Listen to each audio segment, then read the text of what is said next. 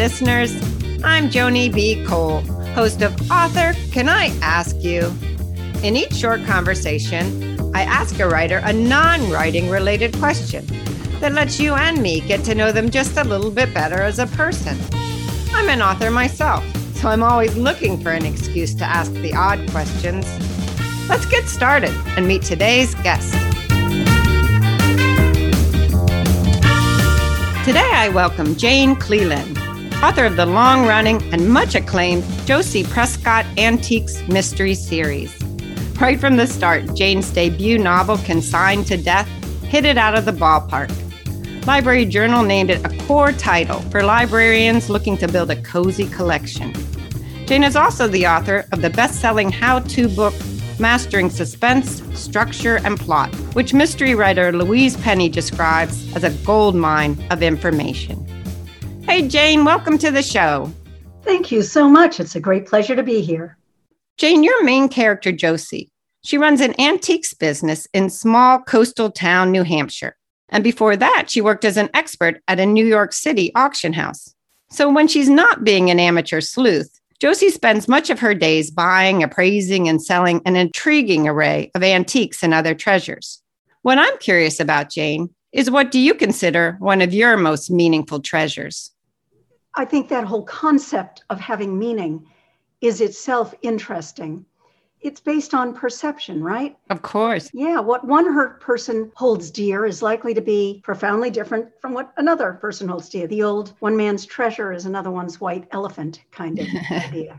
For example, I have a cardboard gilt with fake jewel embossed crown because in my writing courses, I always tell my students, don't argue, just do it this way. I am, after all, Queen Jane. And so at the end of one semester, my students got together and got me a crown to celebrate their time with Queen Jane, which, is just so meaningful to me. Another really meaningful object is a tile that came out of Rex Stout's bathroom in his home in High Meadows. The tile is custom designed. Rex Stout wrote the Nero Wolfe mysteries. And if you think of Rex, king, right? So there's a crown on the tile. Well, his daughter, Barbara Stout, a generation after Mr. Stout's death, gave it to me. Aww. And I framed it and I keep it where I write. But my choice of the most significant item is a photograph of my darling husband, Joe, and me at our wedding. It is the only picture we were able to salvage after a flood. Oh, gosh. And if the photo could talk, it would report the joy Joe and I felt that day. It would recall my running to show Joe how beautiful the photo looked in its fancy frame. And it would recount nearly drowning and drying in the sun and wishing it wasn't so washed out. Oh. Gosh. And now it would be thrilled to be back in its place in the living room, an enduring symbol of our love and our dreams. That's so lovely. Is there anything when you look around your home, you see that maybe you should Marie Kondo in that, you should maybe say thank you to it and goodbye, and you've been holding on to it too long? Well, right now the answer is nothing.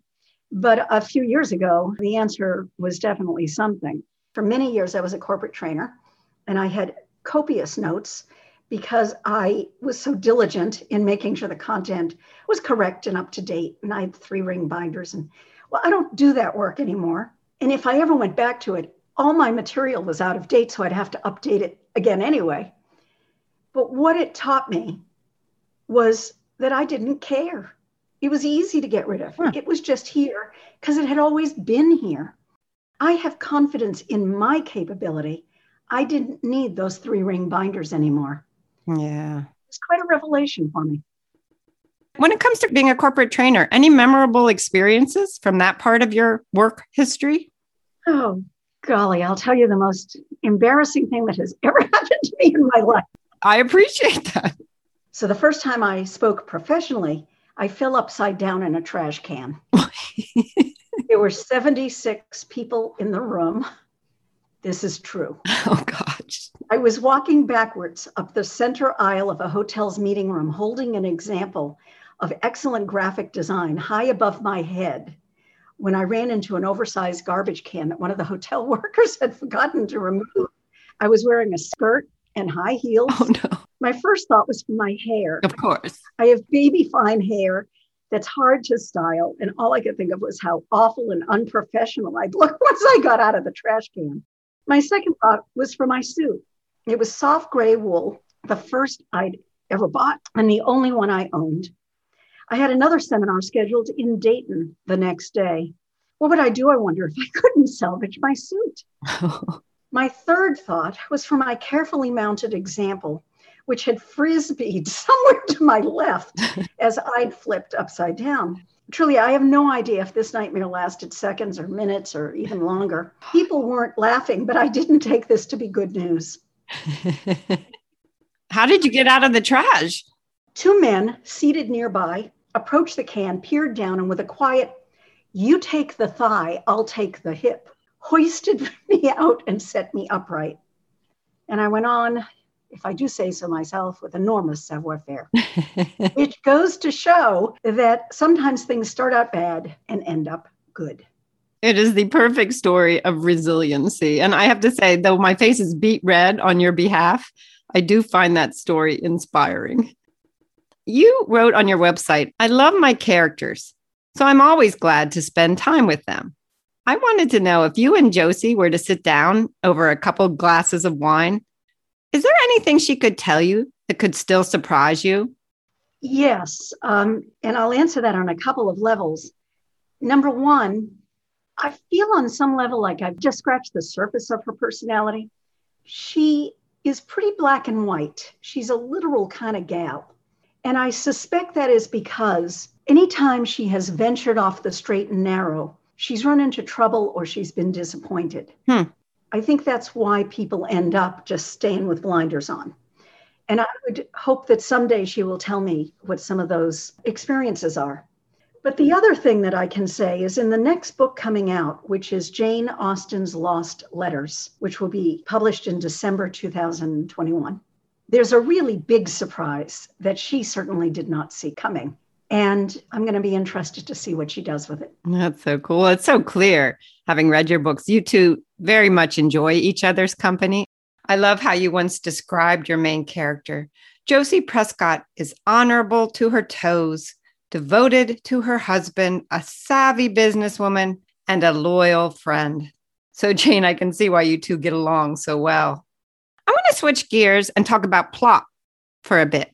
So I know, because I teach writing as well, that plotting flummoxes a lot of aspiring authors, a lot of novelists. Is there anything you can say in terms of what's something most writers get wrong when plotting their books? There are two ways that writers plot. The first way is that you come up with your characters and then you figure out what those people would do. And that's the plot. The second way is that you figure out the plot and then you figure out what people would do those things. That's my approach. I am a plot-driven girl. So I make no judgment that the first way is wrong. I'm just saying that if you're going to be character-driven, you better get to plot at some point. You better not just keep free associating, because that's when people just ramble and they go off on tangents that interest them about that character at the moment. And there is no, what I call a through line plot. And this relates to the narrative question. You have to, within the first sentence, paragraph, page, chapter, certainly, you have to set out an implied question that represents a promise to the reader that if they stay with you through the story, whether that's a short story, a book, or whatever, they'll get the answer. And I think a lot of writers don't think about their opening as creating a contract, a promise with the reader. Well, that's the promise, of course, that makes us want to keep reading on to find out what happens next. Jane, in addition to your clever plotting, I've also noticed another surprise bonus of your books. And that's that we often learn something about antiques or history or art. And I think that's such a real perk. It never disrupts the plot, but it certainly enhances the reading experience. It's interesting that I do that on purpose. I read some research years ago about hobbies, favorite hobbies. And in the top 5 was the hobby of, quote, learning new things. It's one of the reasons the Discovery Channel is popular and the History Channel and so on. People like learning new things. Well, it's a wonderful attribute of your mysteries. Well, Jane, do you have time for one more question? I sure do. Okay, here it is. If you were to write a 6-word memoir, what would it be? I spent a long time thinking about it. At first, I was inclined to focus on really sort of how can I sum up my life? But then I realized that would be in the arena of an autobiography, which is a chronological telling of a life. And that's not a memoir. A memoir is a themed slice of life.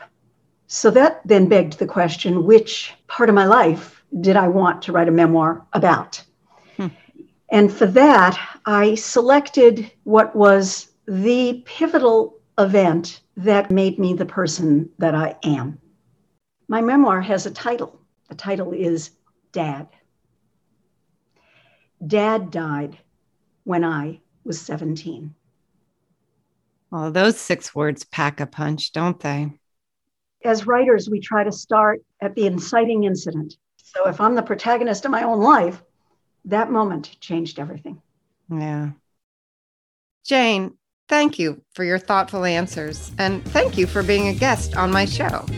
I look forward to the end of this year when Jane Austen's Lost Letters comes out, number 14 in your long-running series. So well done. Congratulations. Thank you so much for having me, for including me. I wish you all success with the podcast. I think it's really wonderful, and you do a great job. Oh, thanks so much.